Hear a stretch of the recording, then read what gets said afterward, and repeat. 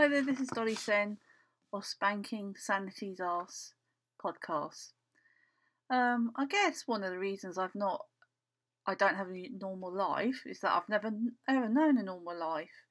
It's, very few people are sacked by Steven Spielberg or have actually met R2D2 in real life. No, I'm not delusional. These things really happen. You can ask my family about it. You can ask my family about it because they were there. My dad was a film and TV extra. He was also a musician, so he played on the Beatles film Help, for example, and through his music he got into film and TV acting. So when we were born and they needed a Indian kid or a kid that wasn't white, basically, we were sent off to work in films and TV. And one of the very first examples of this was working on Emperor Strikes Back, one of the Star Wars trilogy, where we were quite poor. We were also quite neglected as kids.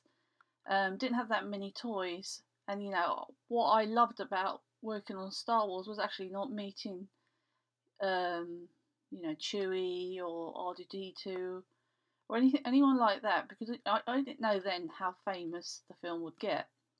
What I loved about it was that instead of a Wendy house, which a lot of my friends and girls at school had, I never had a Wendy house. I had a whole spaceship, so that was awesome. But the example I'm going to talk to you about now, about my experience as a film and TV extra, was how I got sacked by Steven Spielberg. My dad got us into myself, Sheila, and my brother Kenny into Indiana Jones and the Temple of Doom. We were supposed to be playing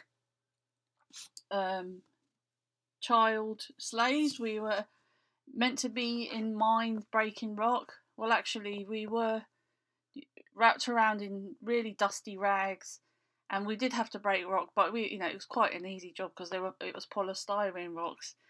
And we did this for a good few weeks without seeing Steven Spielberg as part of the filming. It was left to his associates and kind of people who were assistants and stuff like that.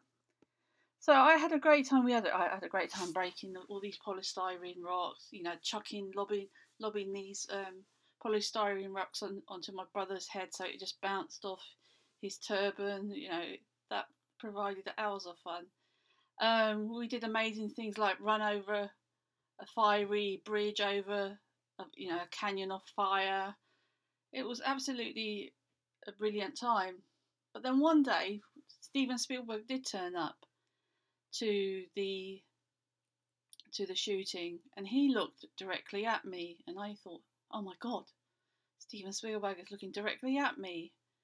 I thought, is he going to make me a star? Is he going to make me one of the leading slaves? I was really excited about that. But at the end of the day, we were called, myself and this other lad, who it was a boy who had moobs. He was about 10. I was about 11, I think. And we were called into the room and said, sorry, but neither of you are needed anymore. And I went, why?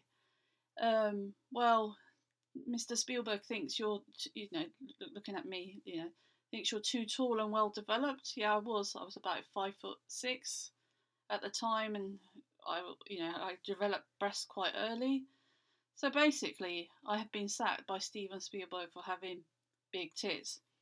But so did this poor lad. So thanks, Steven Spielberg. I guess me and the fat boy's tits were just too big for you.